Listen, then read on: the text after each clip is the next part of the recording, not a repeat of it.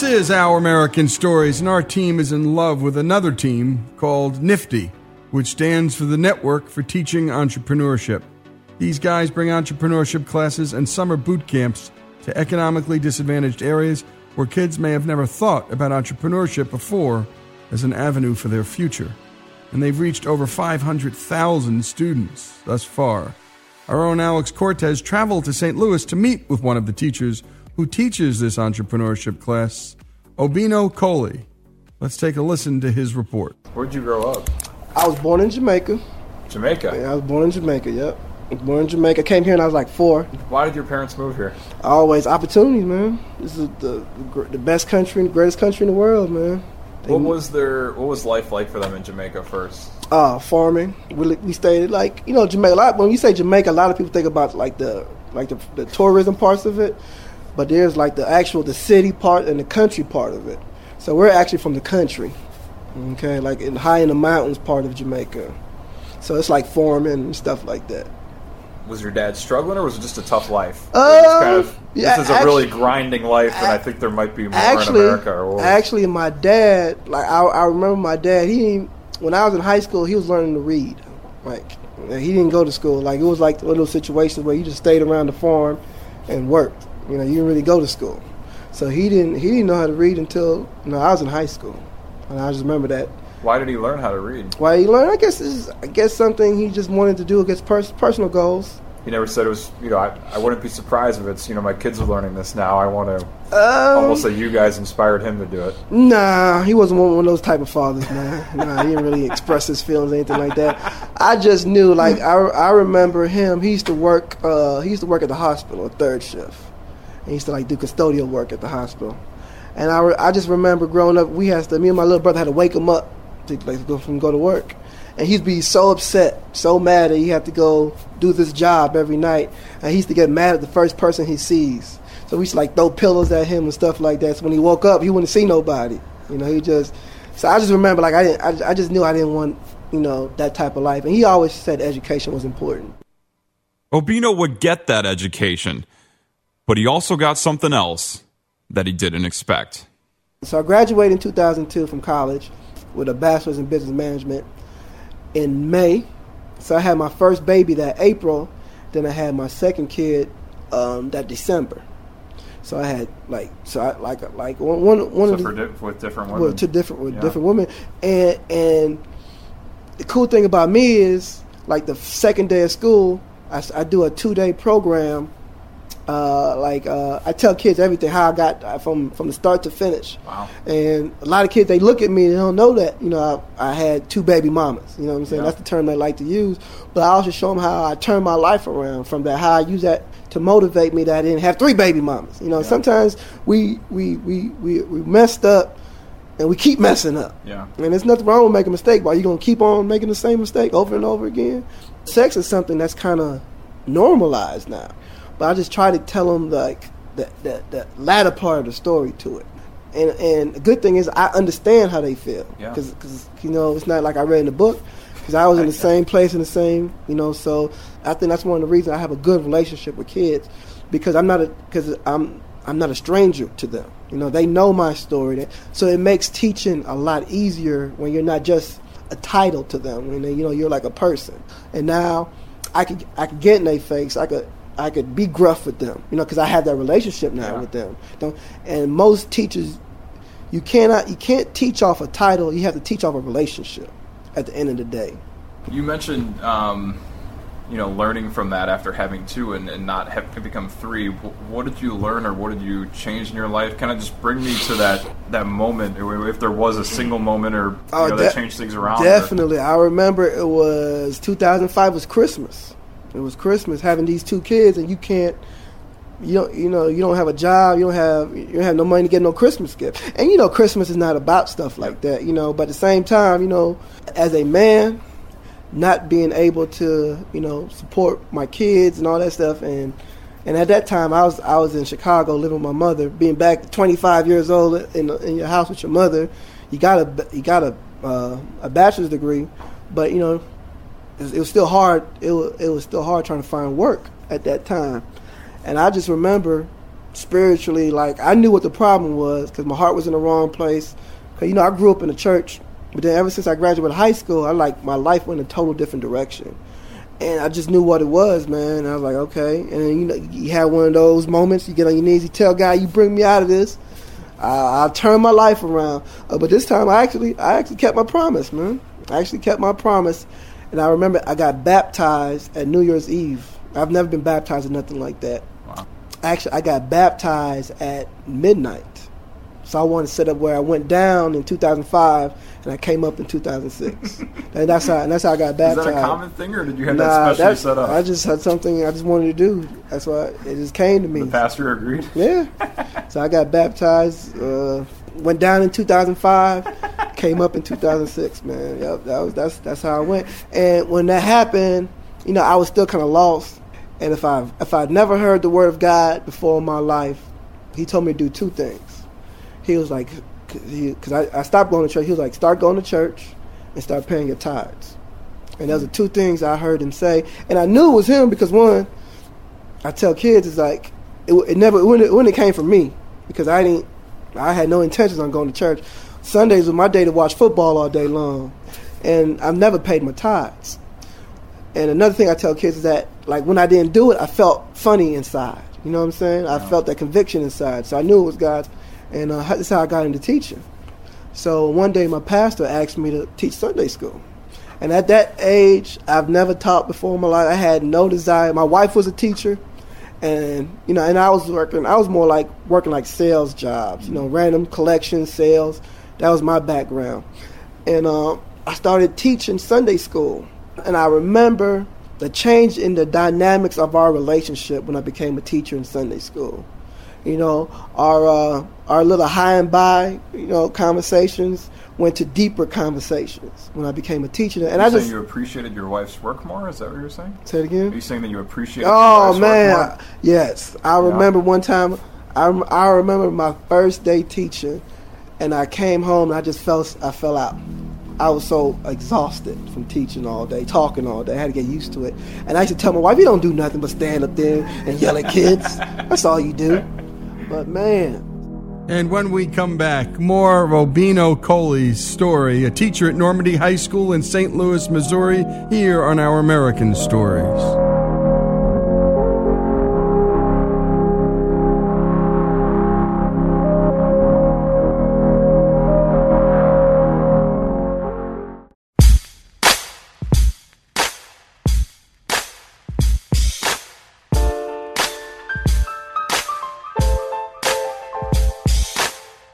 This is Our American Stories, and we're back with Alex's conversation with Obino Coley, who teaches a high school entrepreneurship class with a curriculum that's provided by the Network for Teaching Entrepreneurship. Let's return to Obino and Alex's talk. At this point, Obino's just getting into teaching, and he has no idea what subject he wants to teach. It's his first day student teaching at McClure North High School in the St. Louis area, and a teacher there named Jake Lipinski was teaching this entrepreneurship class, and it also happened to be the very day he was having his first baby.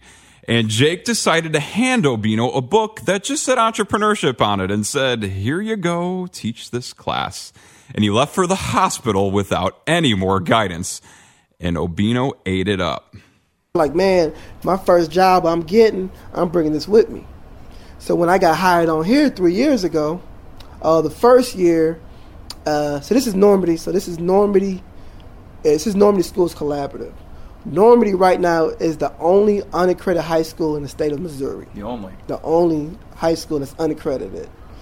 They're unaccredited because their student achievement was so abysmal. It was frequent for teachers not to show up to class and without consequence. So the state took over the school that was also labeled the most dangerous school in St. Louis, and that had consequences. So basically what that means is kids because basically, you know, you go to the school that you live around. Whichever school district you fall in is where you go to. But us being unaccredited, meaning kids since the school district's unaccredited, kids has a right to go to different schools. Mm-hmm. And we have to pay for them, transportation. Yep. So my first year here, I think on the state of Missouri, it's like a scale, it's like 140 points on that scale, and we had 12 points out of 140. Last year, I think we had like 80 points. So between those 3 years, this is just as and what they did was, so they went from Normandy School District to Normandy Schools Collaborative. So they changed, they fired, because once you change a school district, because the problem in education is like tenureship. It's hard to get rid of those teachers that's been there, 20 years, because it's hard to get them, you got the union and all that. So when they changed I don't know if it's a smart thing they did. So when they changed the school district, everybody had to reapply for their job. So this is like a whole brand new school district. So everybody lost tenureship. So they fired a bunch of people, and I was one of the ones they kind of hired, like the kind of fresh blood to bring in the school district. Because when the state took over 3 years ago, that's what their game plan. Get rid of, cause they did their homework and figure why is the school failing. So they figured that out. They scrapped the whole curriculum. It was just bare necessities: English, math, reading. No honors courses, no AP courses, nothing. I think my first year we just taught personal finance and computer apps, and that was it. My second year we kind of brought back some of the courses, and I was like, well, I want to introduce this entrepreneurship piece. And the cool thing about our administration is there are totally for kids. I didn't have to turn no long plan or anything like that. He loved it, and so this is the second year having this entrepreneurship course here. Why does he love it? Because entrepreneurship, to be an entrepreneur, world of business, it encompasses so many other things you need to have. The math skills, the reading skills, the speaking skills, the thinking skills, the critical thinking. So the whole curriculum encompasses everything. Obino was still a relatively new teacher, and I was curious how he dealt with something that can affect every type of class. Some teachers I've heard say, like, you either gain your students or you lose your students on your first day. Just how your students walk into your classroom, they see you and they're able to say, I'm going to take this teacher seriously or not. I think as far as the behavior management is definitely set the first couple of days. As far as who's going to be in charge of that classroom. Mm-hmm. Okay, that's definitely set.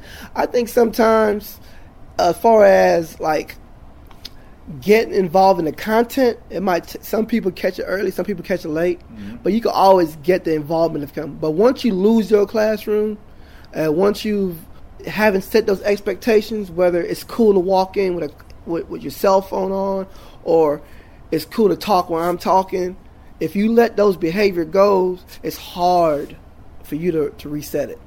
And I learned that my first year here. And even now, what mistakes did you make your first year?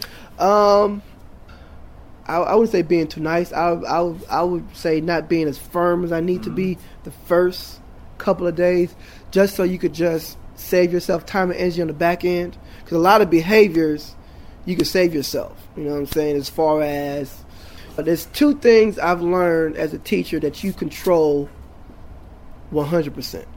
There's two things. You know what those two things are? What do you think? What do you think the two things you are? As a teacher, there's two things you control with uttermost power and ruthlessness and totalitarian authority. I don't know, your preparation and your attitude? Nah, all right. Who walks in your classroom? Okay. And where they sit. And that's it. That's it. That's the only two things you control. Who walks in your classroom and where they sit in your classroom. And you have to control those two things. Because a kid might come in my classroom jumping and playing, I tell him to leave. And what I'm doing, I'm setting the tone as he's walking in my classroom. And each classroom is different, you know what I'm saying? And the teachers that I hear about cell phones, I always complain about cell phones, is, do you let them walk in the classroom with a cell phone? Oh, yeah. Well, that's the problem. Because now you got to deal with that cell phone problem 5 minutes into class. Yeah. But if you stop it at the door, you don't have to worry about it.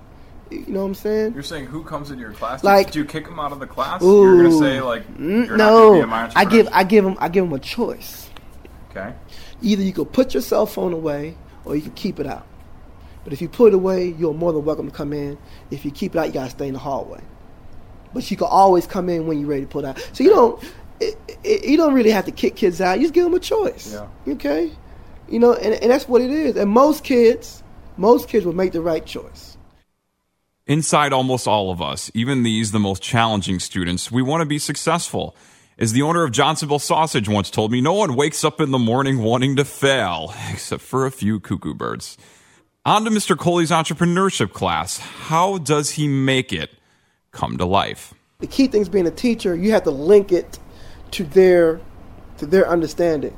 So I might talk about Jay-Z, Birdman, and I'm not going to talk about Martha Stewart. They might, and then I might talk about starting a record label or start, whatever it may be. Businesses, even with the illegal drug trade, that's still a business. Oh, yeah. You know what I'm saying? It's still the same concepts of a business. You know what I'm saying?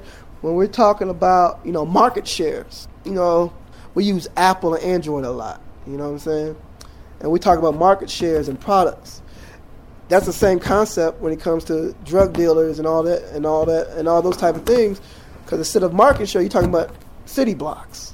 You know what I'm saying? When we see people killing over city blocks, they trying to capture that block to increase their market share so they can sell their product. So it's all the same concept. See, my goal is to take a kid that has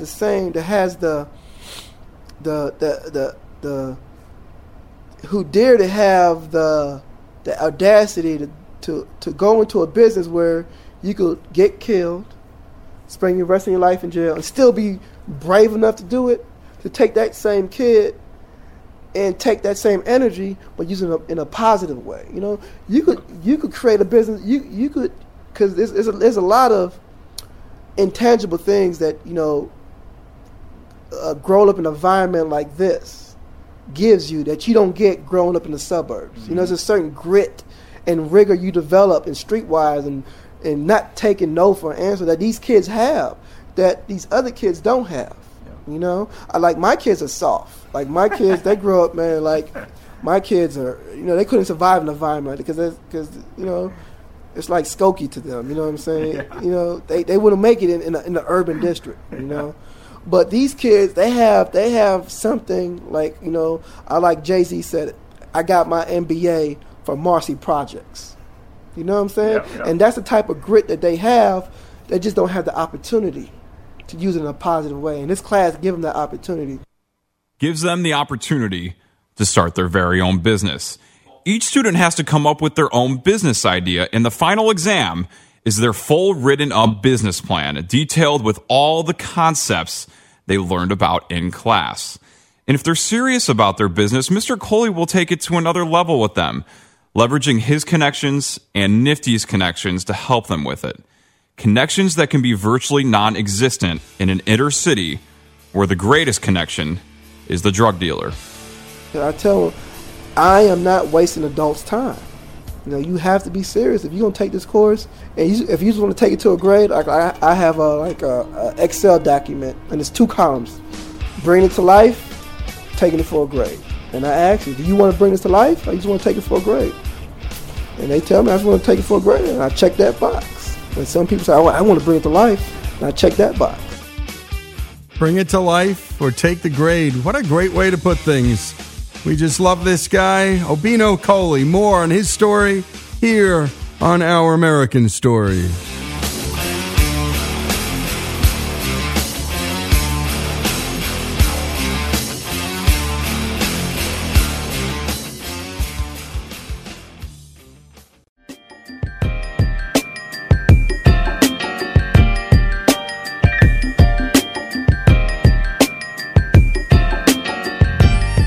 This is Our American Stories, and we're back with the final portion of Alex's conversation with Obino Coley, St. Louis teacher who teaches a high school entrepreneurship class with a curriculum that's provided by the Network for Teaching Entrepreneurship. And if you recall, he's the teacher of those 2 young boys who were going to New York City because they did so well under Obino's instruction, and that was Raheen and Damon. Let's take a listen.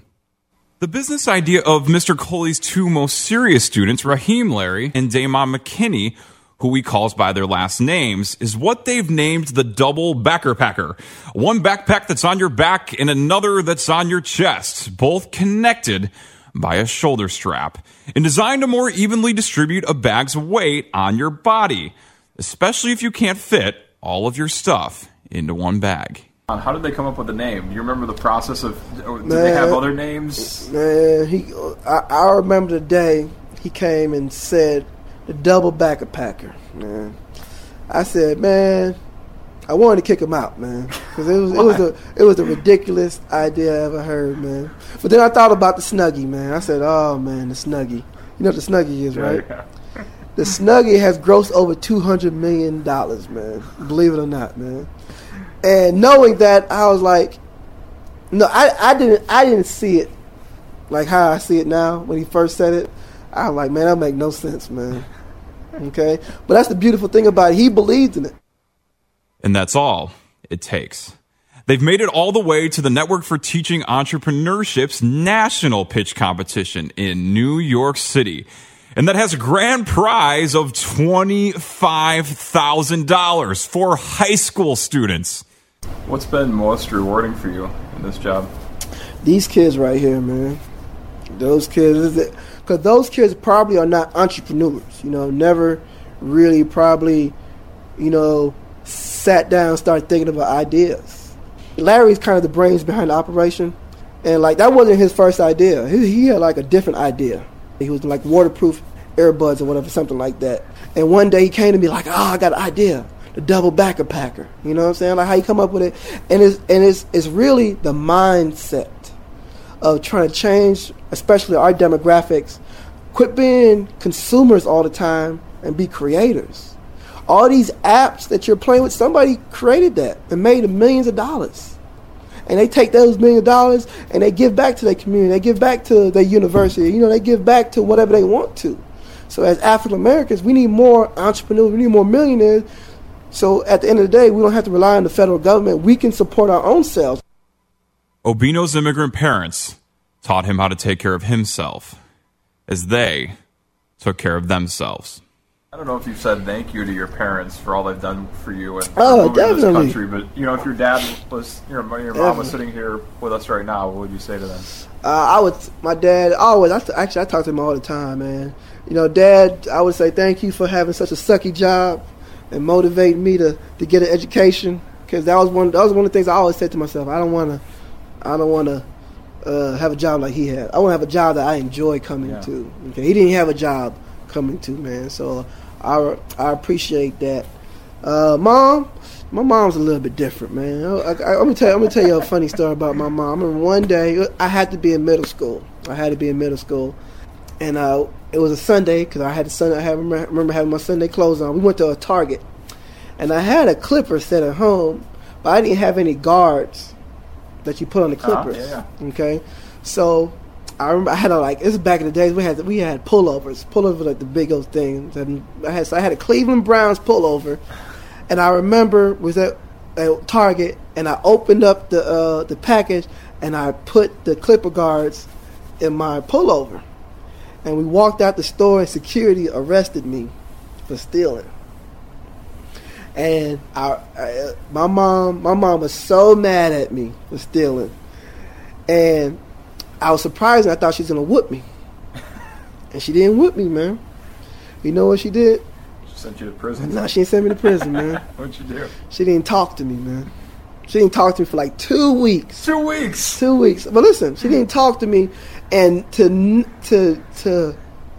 not have my mother speak to me, be so utterly disgusted with me, that was a feeling. I would rather take a whooping to disappoint your mother like that. Wow. And that was the last time I've ever stolen anything in my life. So here's the funny story about it. So I was interviewing for a job at Aaron's.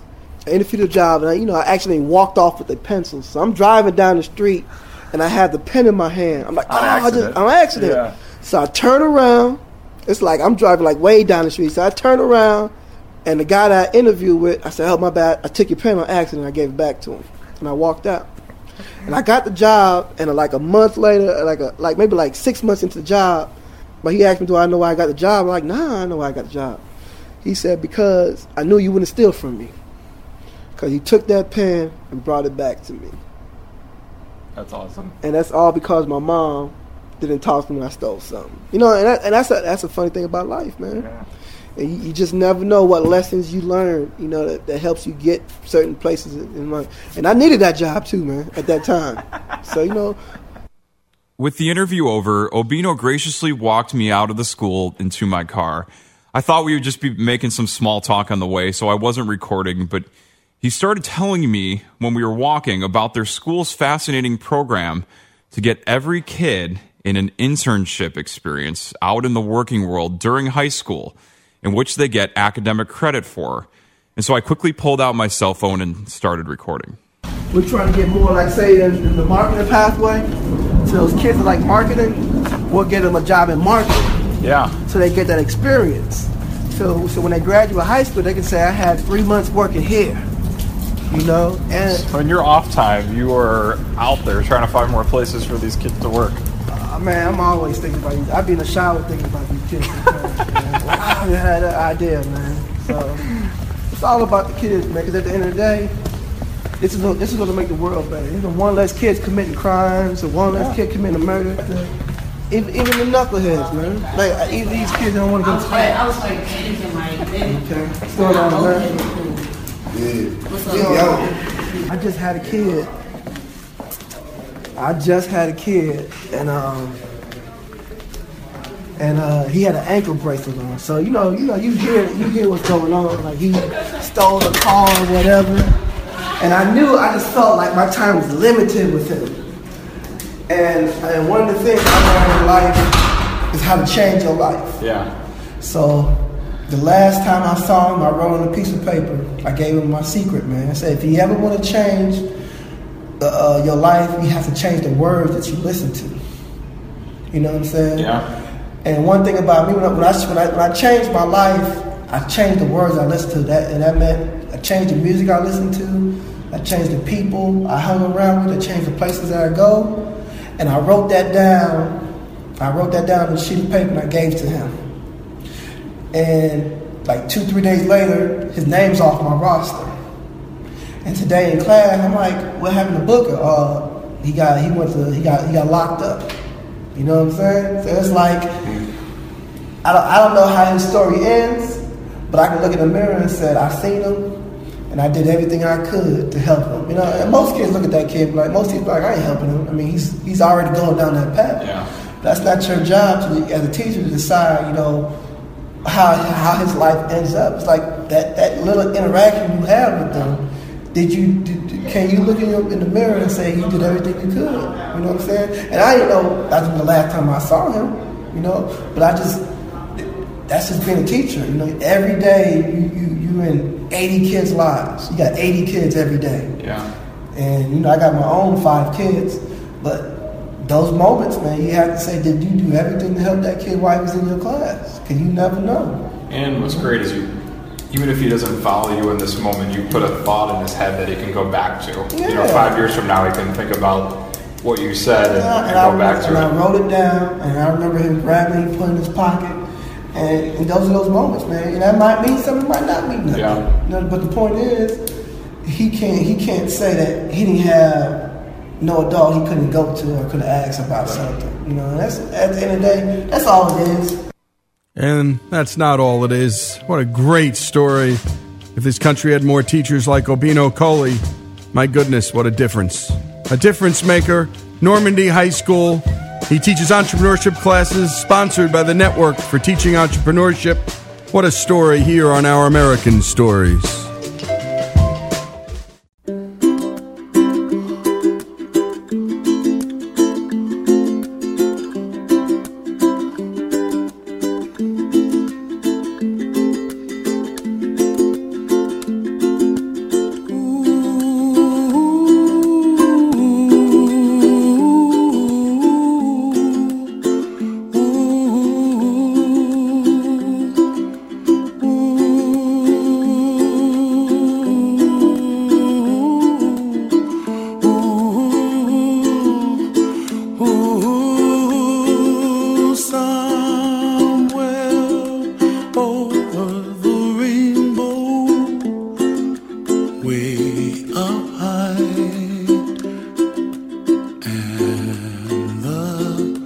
Dreams that you dream of once in a love.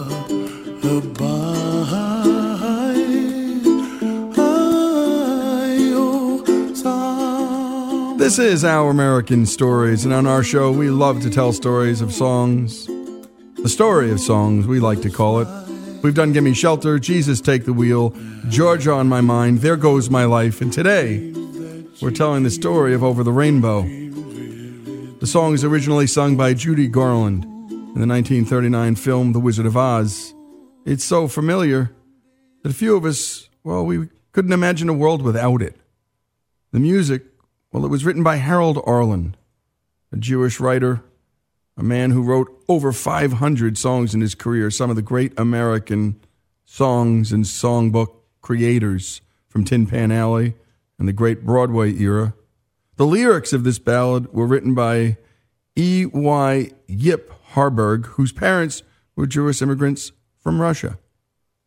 Here is the lyricist Harburg himself talking about his writing and singing the famous song. Let's take a listen. I belong to a special tribe of what used to be called troubadours. Sometimes they were called minstrels. Now we're called songwriters, who were not ashamed of a thing called romance, emotion, humor, and especially the English language. We lived in a world that knew the difference between sentiment and sentimentality. We worked for, in our songs, a sort of a better world, a rainbow world. Now, my generation, unfortunately, never succeeded in creating that rainbow world, so we can't hand it down to you.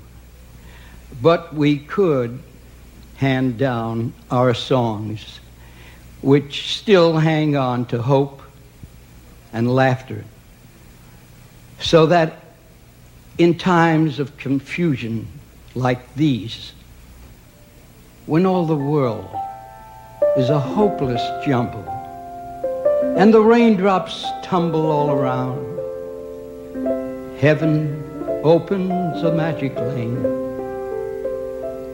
When purple clouds darken up the skyway, there's a lovely highway to be found, leading from your window pane to a spot behind the sun, just a step beyond the rain.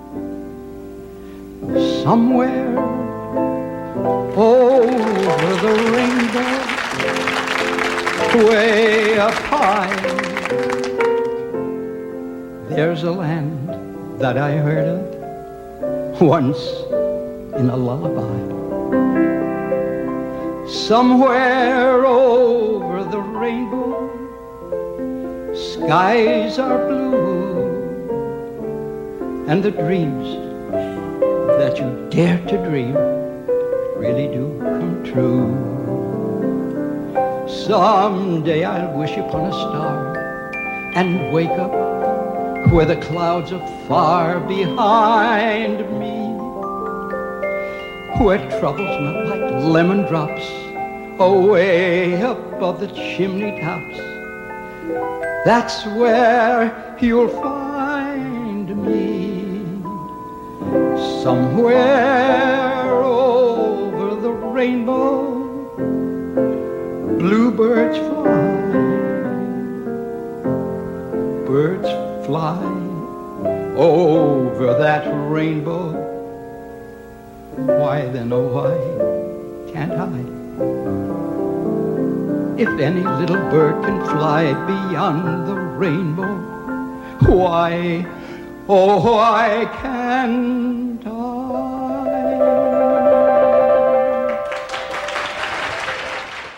And the song, written during the Great Depression, well, its intent was to point to better times, a place without trouble or depression. It's a song of hope. In fact, it will be the hope of Judy Garland for years to come after her performance in The Wizard of Oz. The first recording of the song was on October 7, 1938, on the MGM sound stages. It became Garland's signature song. This song became the aching and longing of Judy's life. Harold Arlen said that Judy was the one who felt most deeply about the song. Garland once wrote in a letter to Arlen, quote, "As for my feelings toward Over the Rainbow, it's become part of my life. It's so symbolic of all my dreams and wishes that I'm sure that's why people sometimes get tears in their eyes when they hear it. Judy is not the only one who felt deeply about the song. Judy's daughter, Liza Minnelli, tells a story of a heartfelt fan and how her mother handled the situation. Mama rarely, and never around the kids, used profanity. But when she did use it was always funny, you know. What happened was we were in someplace crazy like Lake Tahoe, and we went into the ladies' room. There was an old drunk lady in there, and it was just, you know, with the sequin straps and one of those dames, and she said, "Oh, Judy, you're terrific. You're Judy, the rainbow. You gotta always remember the rainbow." Then, when she went into one of the stalls, the lady knocked on the door. She said, "Yes?" She said, "Judy, never forget the rainbow. God, it's helped me through so many crises." And when Mama came back, then she went up to her. The lady went up to Mama and said, "I just wanted to say hello." And Mama looked at her and said, "Hi," right? Which made me start to giggle. Now, and she's going on and on and on about the rainbow and about this and that and what a dear little girl and how it's this. And as we're going out, she had on this incredible long feathered boa somebody had given her as a present, which was way too big for her because she was tiny, you know. She came up to here on me. And the last thing that this lady said again was, "Don't forget the rainbow, Judy." And Mama turned and threw the boa around herself and she said, "How can I forget the rainbow? I've got rainbows up my ass." And that's, well, you know, at a certain point, you can just sort of get sick of the hectoring, but look at how it moved people. The song is only 2 minutes and 43 seconds, but in its own way, it's timeless, leaving its stamp on history. The song won an Oscar in 1939 for Best Original Song. The Recording Industry Association of America and the National Endowment for the Arts crowned it #1 on the list of songs of the century. In March 2017, Garland's original rendition of the song was added to the National Recording Registry by the Library of Congress as being culturally and historically significant, and the American Film Institute ranked the song the greatest movie song of all time. Not bad. Well, we're going to close out with the song as it appears in the film, and we're going to pick things up in this story of a song here on Our American Stories. This is Our American Stories, the story of a song, Somewhere Over the Rainbow, Judy Garland's signature song, a song in every American's heart, every kid, the kid inside, every adult. Let's take a listen to the great, the immortal, Judy Garland. Really? You know what Miss Ghost said she was going to do to Toto? She says she was going to... Now, Dorothy, dear, stop imagining things. You always get yourself into a fret over nothing. Now, you just help us out today and find yourself a place where you won't get into any trouble. Some place where there isn't any trouble. Do you suppose there is such a place, Toto? There must be. It's not a place you can get to by a boat or a train. It's far, far away. Behind the moon, beyond the rain. Somewhere over the rainbow, way up high, there's a land that I heard of once in a lullaby.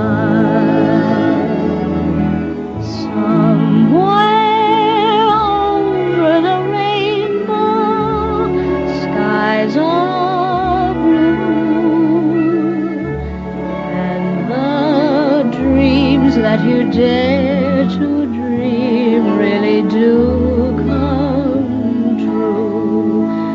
Someday I'll wish upon a star and wake up where the clouds are far behind me, where troubles melt like lemon drops away above the chimney tops. That's where you'll find me. Somewhere over the rainbow, bluebirds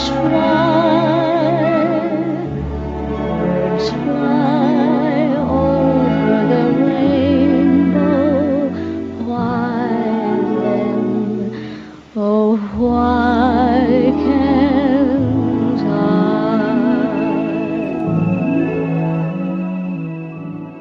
This is Our American Stories, the story of a song, Somewhere Over the Rainbow. If happy little bluebirds fly beyond the rainbow, why, oh, why can't I?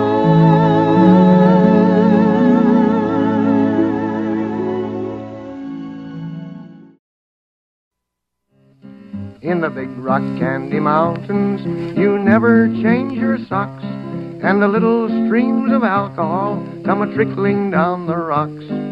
The brakemen have to tip their hats, and the railroad bulls are blind. There's a lake of stew and of whiskey, too. You can paddle all around them in a big canoe in the big rock candy mountains. In the big rock candy mountains, the jails are made of tin, and you can walk right out again as soon as you are in. There ain't no short-handled shovels, no axes, saws, or picks. I'm a-going to stay where you sleep all day, where they hung the Turk that invented work in the big rock candy mountains. This is Our American Stories, and now Jesse Edwards brings us the story of a desk, unlike any story of a desk that you've ever heard before. August 24th, 1814 marks one of the darkest episodes in the War of 1812. On that day, British troops marched on Washington, burning public buildings, including the U.S. Capitol. Among the losses in the Capitol were the Senate chamber and all its contents. Reconstruction took until 1819, and when senators again took their seats in the rebuilt chamber, they occupied 48 new desks and chairs custom-made by Thomas Constantine, a New York cabinet maker. Constantine was paid $34 for each Senate desk and $46 for each chair. Today, all of Constantine's desks remain in use in the current Senate chamber, although his chairs have been replaced. As new states entered the Union, desks of similar design were ordered from other cabinet makers, although the four newest desks, those constructed for Alaska and Hawaii, were built in the Senate cabinet shop. There are noticeable differences in shape and dimension among the 100 desks. These result from the original semicircular arrangement in the old Senate chamber. A desk's shape reflected its position in the room. Aisle desks were narrow and angled, while the center was wider and square. If the oldest were arranged in the original layout, it is believed they would have formed a perfect semicircle. Many traditions pertaining to the Senate desks have evolved over the years, and each new class of senators that occupies them contributes to their heritage. Through careful documentation and diligent preservation, this rich legacy will be maintained for future generations. But there is one Senate desk unlike any of the others, and you wouldn't know by looking at it. Next to the eastern door to the Senate chamber, the first desk on the right, in the last row of desks, they call it the candy desk. It all began on the Republican side of the Senate in 1968 when Senator George Murphy of California, who had an insatiable appetite for candy, started stocking his desk full of sweets that he would often share with his fellow senators. The tradition has continued ever since and has even become a point of pride for the select few who preside over the candy desk.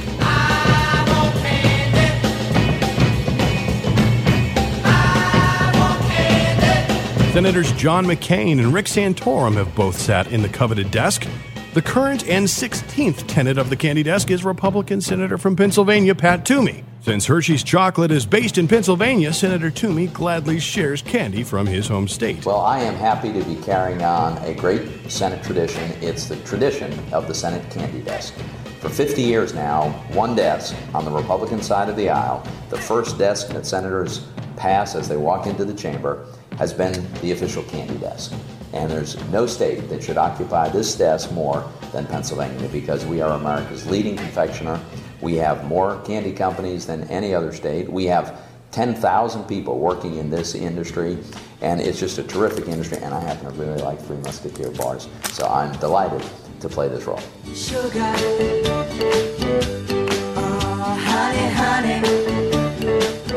strange thing is, according to Senate ethics rules, Senator Toomey and anyone who bears the responsibility as keeper of the candy desk is required to place only candy that originates from their home state into said candy desk. You see, every candy company in the world would love to have their candy inside the Senate candy desk. Think of it as a form of lobbying, because that's exactly what it is. Now, you might think that keeping a desk full of candy wouldn't be this complicated, but the rule states that senators are not allowed to accept donations of more than $100 per year. The loophole is that this rule does not apply if the donations are manufactured in that senator's home state. Now get this. If you wanted to add your brand of candy to the already existing pool of U.S. Senate Candy Desk candy, your company and all the other companies that want to donate must first be represented by the National Confectioners Association, the trade organization that advances, protects, and promotes chocolate, candy, gum, and mints, and the companies that make up the $35 billion U.S. confectionery industry. The Democrats have also had a candy desk since at least 1985. A roll top located on the front wall belonging to the United States Senate Democratic Conference Secretary Tammy Baldwin from Wisconsin is also filled with sweets. However, the Democrats manage their candy desk on the honor system. Not to get all political, but it's interesting to see the way each side of the aisle chooses to distribute candy differently. On the right, candy companies pay lobbyists to help get their sweet, sugary product into the gaping maws of the Senate body. On the left, it's a communal dish where people can pay as they wish. On the right, they find loopholes around ethics rules in order to maximize the quantity and quality of candy that makes it into the desk. On the left, the most popular candy was the plain old Hershey's Kiss. Not that there's anything wrong with that. Hershey's Kisses are one of the most popular brands of candies in the U.S., with more than 60 million produced each day at the company's 2 factories. The Hershey Company ships roughly 100 pounds of chocolate and other candy 4 times a year to fill the candy desk. For Our American Stories, I'm Jesse Edwards. And great story, Jesse. I know a lot about Congress and American history. I did not know anything about the candy desk, and I feel like a really terrible boss. And so he did a quick poll. The Our American Stories candy desk will be stocked with, well, Sour Patch Kids for Faith, Jelly Bellies for Greg, Peanut Butter M&Ms for Stan, Skittles for Jesse, Good and Plenty for me. Well, for my wife, when she comes in occasionally, some Snickers, the little baby Snickers, and for Reagan, my beautiful daughter, Kit Kats. And of course, Alex, well, he's not here. This is Our American Stories, the story of the candy desk.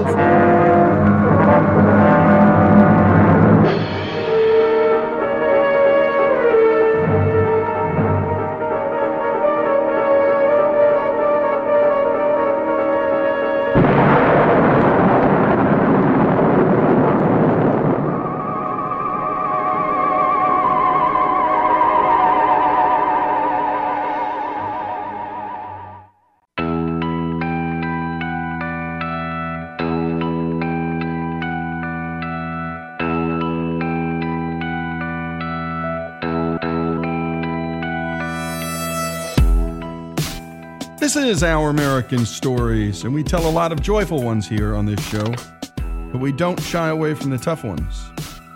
And boy, is this a tough one. One morning in a suburb of Atlanta, 2 families, the Mannings and the Abrahams, living just 18 houses apart, lost 2 beloved sons to the synthetic opioid fentanyl. An amount equal to 2 or 3 grains of salt can kill. And over 64,000 Americans died of drug overdoses in 2016 alone. 20,000 of them came from drugs like fentanyl. That fentanyl number was just 3,000 3 years earlier. That's a 540% increase, according to the New York Times. We want to get past the numbers, though, and introduce you to families like the Mannings. They're folks we'd be proud to have as friends and people who never thought they'd lose a son to drugs. You know, we were perfect people to say it wasn't going to happen to our kids. It's not going to happen to my child. look, he was popular, he was an athlete, he was good looking, he had lots of friends, he was homeschooled, he grew up in the church, he was a person that told me at the age of 6 that he wanted to be a minister. How could that happen to my kid? Her kid, Dustin, was 19 years old when he died. And that's Lisa Manning, who, along with her husband, Greg, is trying to help other parents recognize the drug threat facing us today. As Greg puts it, whatever a kid wants, they can get within 20 minutes. $20 in 20 minutes, they've got it. $20 in 20 minutes, and they've got it. By the way, we took you into a Senate hearing room a few weeks back. If you didn't catch that, go to ouramericannetwork.org. And we heard from the heads of Customs, ICE, the FBI, all these folks working on interdiction. These drugs are being shipped via the internet directly to families' homes, and they're using the U.S. Post Office to do it. To better understand what the Mannings have gone through, let's go back to when they met in the early 90s. Each was hanging out with their own friends at the same country bar, and Greg came so very close to missing his one and only chance with Lisa. I spotted him. He was coming back from the bar and asked if I could buy him a drink, and he looked at me, and he had like 3 drinks in his hand. He looked at me like, "Are you crazy? I already have a drink." So he said no and walked by me, and I'm like, what a jerk. I was walking back over there and looked over there again, and she was still there, and I kind of was questioning my move there. I was questioning why I did that, and so I went back over and talked to her. He looked at me and kind of mouthed, "Do you want to dance?" And that's kind of where we started. So we danced and been together ever since. Got married in 96, and we wanted to kind of wait a couple years to have kids, but on our honeymoon, I got pregnant. So our daughter was born in 97. When she turned a year, we were going to have another one or try, and January of 98, we immediately started trying and got pregnant pretty quick. So that was pregnancy with Dustin. He was born in April of 99. He was a feisty child. My daughter was very quiet, and she slept a lot. I mean, she was a good napper, and Dustin was totally opposite. Soon the Mannings had another boy, and the family spent a lot of time together. I decided to homeschool my kids when they got school age, mainly just because we were very involved in the church, and I wanted to have a say of what my kids were going to learn. I wanted to teach them their schooling in kind of a Christian environment. They learned how to write Bible verses. That was what they first really they were writing. All of this helped to shape Dustin into a loyal and fearless boy. He was 5 or 6 years old and playing ball like they always did. There was a little Indian kid that lived next door to us, Neil. Some of the other kids, as they would at that age, would pick on him. And he was my daughter's age, so he was older, and there were some older kids down there. But Dustin went out there. He was out there playing and told him, "Hey, leave him alone. He's my neighbor and he's my friend." So that was, at the early age like that, that's the kind of things you think, okay, well, we're doing something right here. The kid's, he's got some good values. But young Dustin struggled with his own emotions. His dad remembers how hard the young man was on himself. As I would drive him to and from the baseball games and the football games, a lot of times, if they didn't turn out well, if he didn't have a good game or something, I knew early on that I couldn't get on him because he was on himself. And so most of the rides back were, "Hey, don't take it so hard. It's a game. If you did your best, you're fine. Don't worry about it." But he always really took it to heart, and he was either as time went on, he ended up either being quarterback or linebacker or some type of leadership position on the field. And he would feel like he'd not only let himself down, he let the team down. As Dustin grew older, his dad remembers the boy reaching legend status among friends by getting 3 dates to homecoming in a single year. But hidden from his parents at first, Dustin began to use alcohol and drugs. Maybe it was to fit in, maybe to numb his intense emotions. But it started the family on a roller coaster ride that they're now trying to help other families avoid. It was his sophomore year. It was a football game, and a bunch of him and his football and baseball buddies were all caught drinking at the football game. We were really upset about it, and we really wanted the police to take him off and put him in jail just to kind of teach him a lesson. That was kind of what our thought process was. And that was probably when we first started. We saw something, but we didn't think it was anything. We just thought teenagers, drinking. Well, we drank as teenagers, so, can't expect them not to. And we just kind of left it at that. We really didn't think anything of it until the following year when we were at a family gathering. It was over the summer. And my husband kind of knew. He felt like Dustin was probably on something. We'd gone to my brother's for a little family get-together.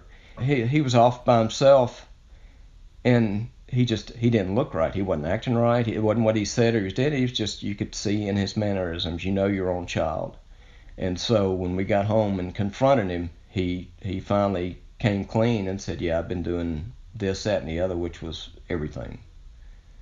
And I knew my sister had gone to Peachford, and I knew right off the bat that was a detox center. So Lisa and I talked about it and said, let's, we got to start this process. If he's gone that far that quick. We took him in that night, and he was there for about 5 days. And he came out right when school was getting ready to start. So we were thinking, okay, he's good. He's, detoxed. He's not going to do it again. He's learned his lesson. He can start school, start his sophomore year, and everything will be great. 3 of us were talking, him, his dad, and myself were talking outside on the front porch one night. It might have even been the night before school started. He made a comment like, I'm really scared about going to school. I remember thinking he's scared because he doesn't want people to talk about him being at Peachford. He probably thought the word got out. But I think looking back now, it was because he knew he wasn't right. Just because he was in this Peachford Center for 5 days, it didn't mean that he was fixed. But, my husband and I didn't think that, because no parent wants to think there's something wrong with their child. I mean, what could be wrong with our child? He was athletic, he was very sociable, he was very outgoing, he was homeschooled, he grew up in the church, he was involved heavily in the youth group. What could possibly be wrong with our child? And we hear that from so many addicts and families. Detoxing physically is hard enough, but dealing with the emotions and the insecurities that make addicts want to numb everything with drugs in the first place, boy, that's tough. And throw in the shame, and that's even tougher. And that's the real struggle. Dustin soon went through a second rehab, then a third. The third program was in Louisiana, far from the dealers that Dustin knew, and there he seemed to find his footing. He got a job, and he was doing landscaping and tree removal, and he was really doing well, and he was working towards getting the GED. He took the little pre-test that they gave him, and when he went to get the results, the lady said, the only thing you have to take is math, because you've tested out of everything. And she's like, I've never seen a kid do that. So that was kind of a feather in his hat, because he felt like he was smart, because he never felt smart. Even though I knew he was smart and his dad knew he was smart, he never felt smart. And he loved Louisiana. He said, I think I want to stay here. I want to, make a living here. And about 2 weeks after we left, they had a really bad storm, and it flooded Louisiana. And the treatment center that he was living at got flooded. School he was supposed to take his test got flooded, so the test was postponed until further notice. Well, that just destroyed Dustin. He was like, every time he felt like he was getting a couple steps forward, it felt like he took 10 steps backward each time. And when we come back, more of the story of Dustin Manning, his mom and dad, Greg and Lisa, and so many families struggling with this epidemic. This is Our American Stories.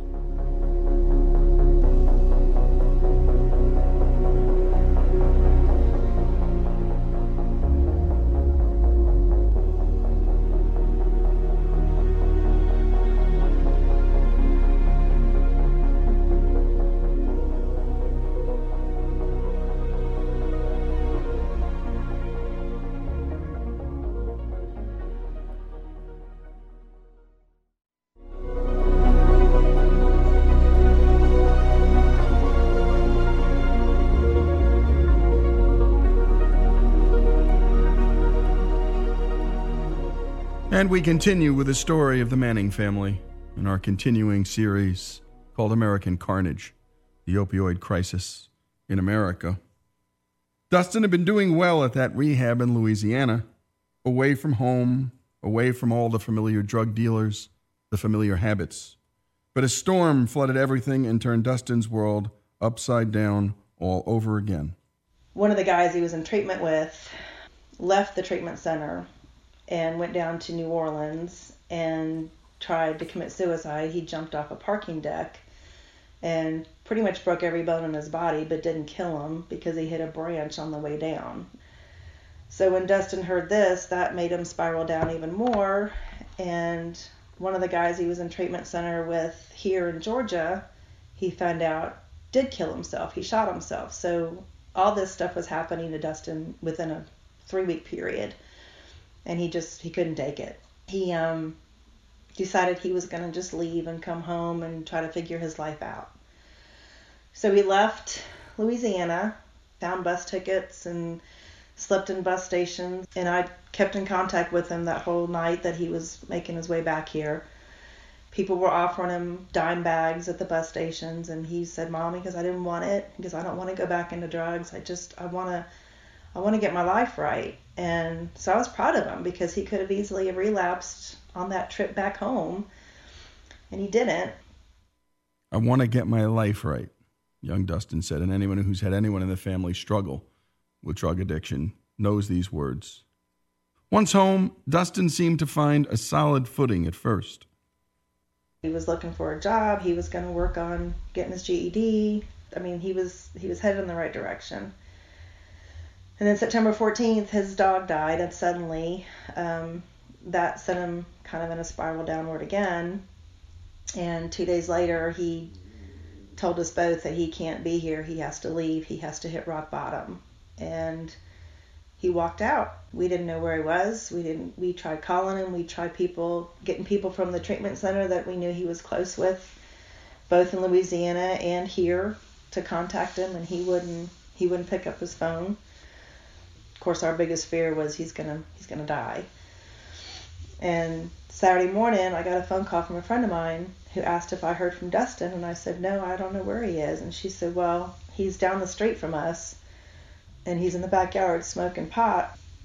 So I asked her for the address, and she gave it to me, and I called the cops, and I told them, I said, "I want to send a report of some kids smoking pot in the backyard." And so she took down the number, and she said, "Do you know these people?" And I said, "One of them's my son." I said, "He's been gone since last night." And she said, "Are you filing a missing persons report?" And I said, "No, because I know where he is. I just want the police officer to go find him, and if he's got something on him," I said, "I want him arrested so he can't hurt himself and nothing can hurt him." And sure enough, about 2 hours later, the police called me and said, "Your son's here, and I can bring him in and have him, go to jail, or you can come get him." And I said, "Nope." I said, "Take him in." I said, I think he's safer there."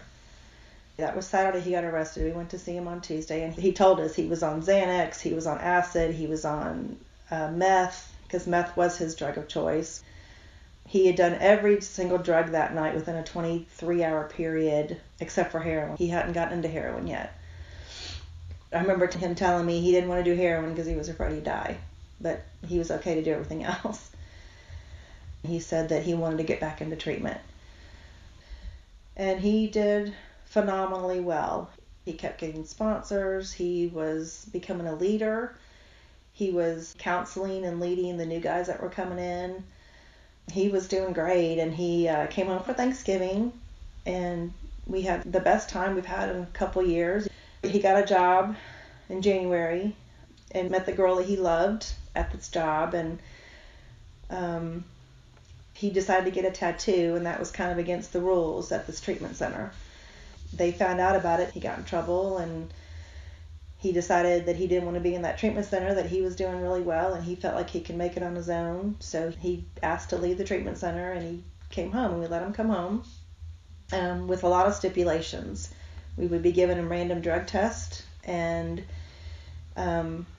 we would work with him to get his GED and get his license, but he had to follow our rules, and he was okay with that. He said, "Mom, I know I'm in a better place. I don't want to do drugs. I know I'm doing good." He said, I'm ready to do better. And so he, it's this addiction. It gets the best of him, and he had a hard time coping with anything that life threw him. I don't know what got him back into getting the drugs again, but he discovered heroin, and he just asked for a little bit of meth to take the edge off. Well, and apparently the guy who usually gives him the meth said, I don't have meth, but I have something else, and didn't tell him it was heroin. Dustin didn't ask, apparently. Dustin tried it, and it was heroin, and he loved it. And, addicts always say you're trying to get that initial high. Every time you try something new, it's because you're trying to find that very first high that you got years ago. Because we were drug testing him randomly, he cleaned up and got his GED and got it on May 20th. That was the last test he took, and passed it. And so now he's back to where he's feeling like he can accomplish something. And we started talking about college and how he wanted to get into remodeling again and maybe take some trade classes, maybe electrician, maybe plumbing, just whatever. I remember the day he got his GED scores, he came into my room and he goes, Mom, I don't know what to do now. And I said, well, you don't really have to do anything. I said, all your classmates at school are graduating next Friday, the 26th. So you're graduating before they did, technically. I said, and this is the goal you always wanted. They're probably going to take the summer off before they do something. I said, so why don't you do the same thing?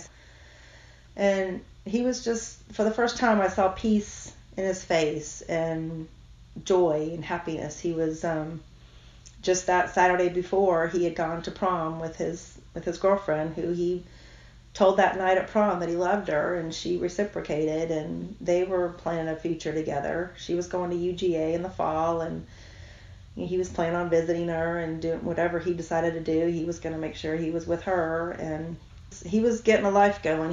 He was putting all that drug stuff behind him. And May 26th came and took his life.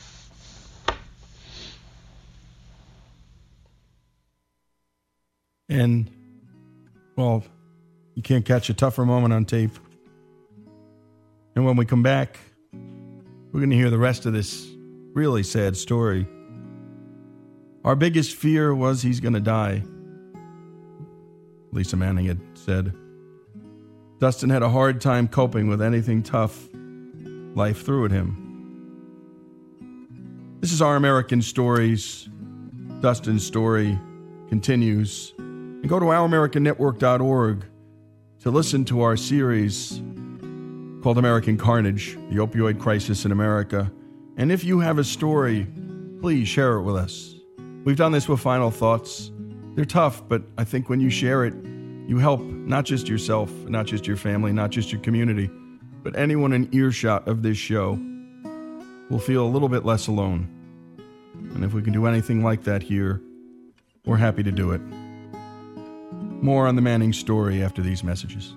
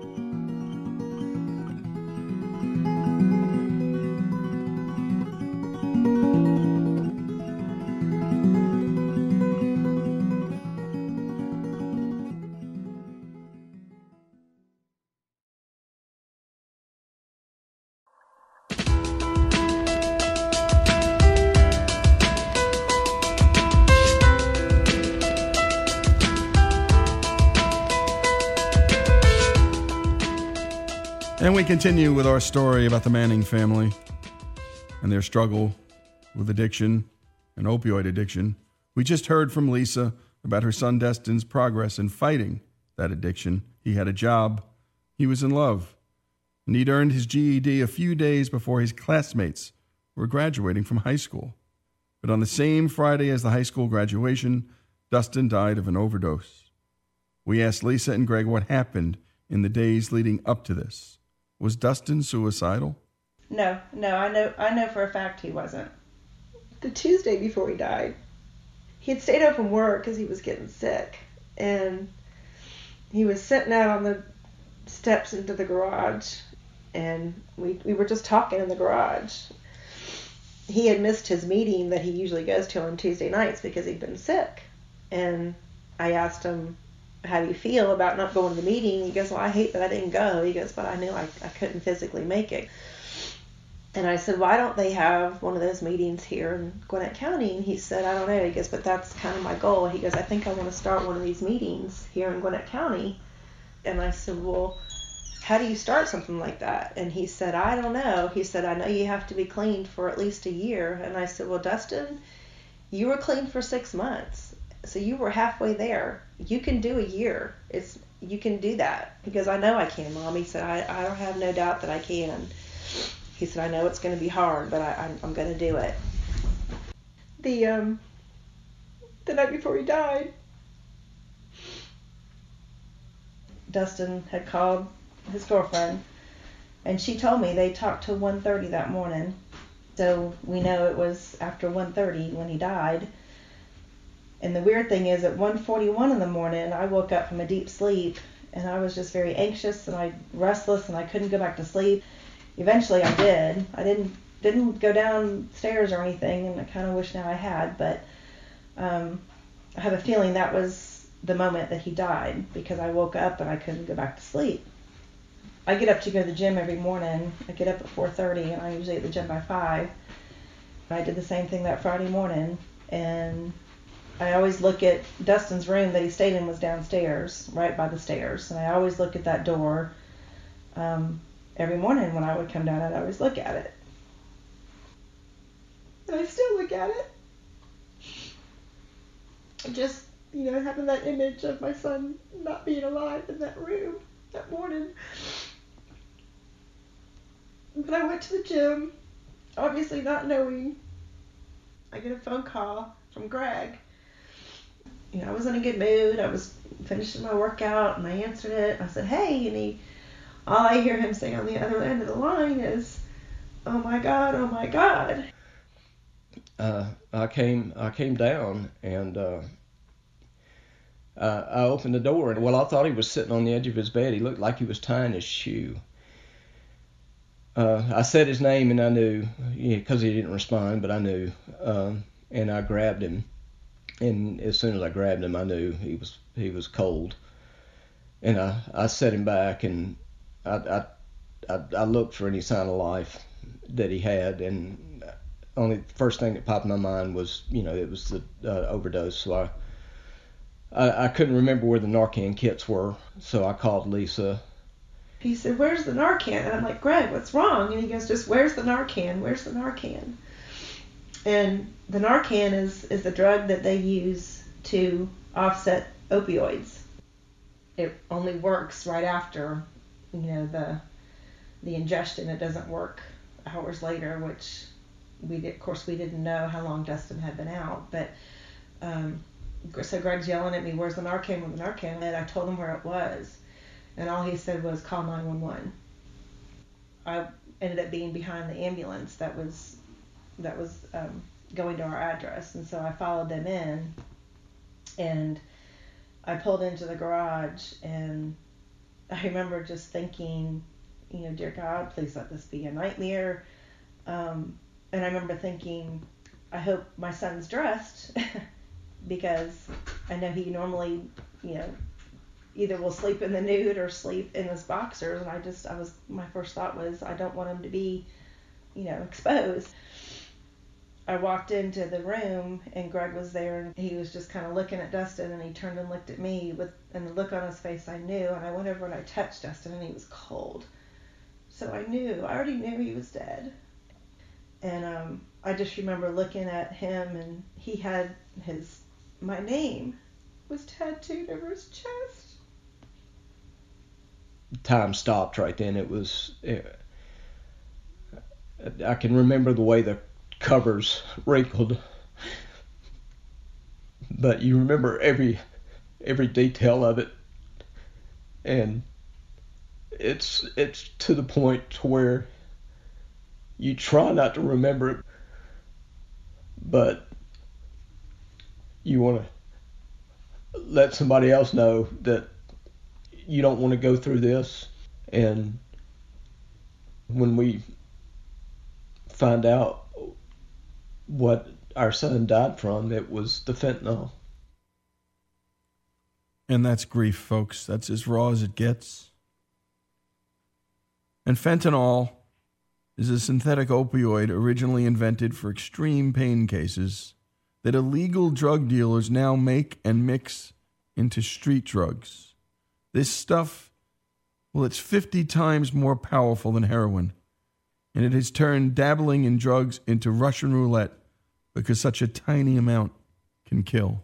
You know, kids growing up, it used to be you'd be able to try pot, whatever else they may have had designs on trying, and figure out for themselves, hey, this isn't for me. I don't want to do it. And now with the introduction of fentanyl being made in the garage by some drug dealer who could care less what that scale reads or what dosage he's putting out there, it comes in at such an economical point for them that they'll just get more. They don't care if they put a little extra in one or not. It's the cheapest thing out there for them, so they're mixing this stuff up in ways that that'll be great. The next one not do anything. They'll try another one, and that's the last one they get. What would be 2 or 3 grains of salt, which will kill a 180-pound human being in 20 seconds, and that's what's being produced out there. They'll make it look like your prescription Oxycontin, your prescription Xanax that's being taken or being provided by your local pharmacist. And if you're a mom or dad and all you can do is let your kid know you cannot take anything that is not being provided or prescribed from anyone but their doctor, because they are the only ones that if you go to your local pharmacy, you know where it came from. Otherwise, whoever up the street or who you think your buddy is in the high school, you have no idea. He may have said he got it from home, but he may have gotten it from the guy next door that said he got it from home. And it came from the guy 2 neighborhoods over that's making the stuff in his garage that he's bought a pill press on eBay. Losing Dustin to this unintentional overdose has motivated the Mannings to reach out to as many parents and children as they can. That's part of how we make sure that Dustin's death was not for nothing, that it might save another person's life, that whatever he went through might help some child or young man or young woman along the way find their way or not become a statistic. But the only way you can do that is through opening up and dialogue and let it be known that this is a nationwide, if not a universal problem. Our kids are much more educated, be it cell phones or the internet now, of what they can do, and they'll research it. They'll figure out and be a little more investigative about what they can take, but they don't know what they're taking. They think they're taking codeine or something that might give them a little bit of a high, and just because it looks like codeine doesn't mean it's codeine or Molly or Xanax. And that's that conversation that has to happen between a mother and a father and their child, because it's at every school in America. There's not a school immune from this. The kids will be brutally honest with you. They know. We were talking to a mom and her son grew up with Dustin. We were talking about how prevalent, heroin and how easy it was to get. And, 20 minutes and $20 on a smartphone, and you can have really whatever you need or you're trying to get, you can have it. His mom was I think she thought we were embellishing a little bit on that. And she goes, yeah, I don't think it's as bad at where he's at. And I remember he turned around and looked at her. He said, "No, Mom." He goes, that's about how quick I could get it. And she goes, "Heroin?" He goes, "Oh, yeah." He goes, it's probably easier to get than alcohol. And that's true. And for people who think this is a problem that afflicts only poor white rural areas like Appalachia, the Manning story is a wake-up call to parents across America. The steepest rises in synthetic opioid deaths this past year occurred in Delaware, Florida, and Maryland. At current rate, drug overdoses will remain the leading cause of death for Americans under 50. Driven primarily by synthetic opioids like fentanyl, drug overdoses are killing people at a rate faster than at the height of the HIV epidemic. And in the coming weeks, we're going to continue this series. Solutions is what we're going to get at. What works, what doesn't. And we've done this before, folks, in the 80s and 90s. The Manning story, Lisa, Greg, and Dustin. A sad, sad story. Here on Our American Stories.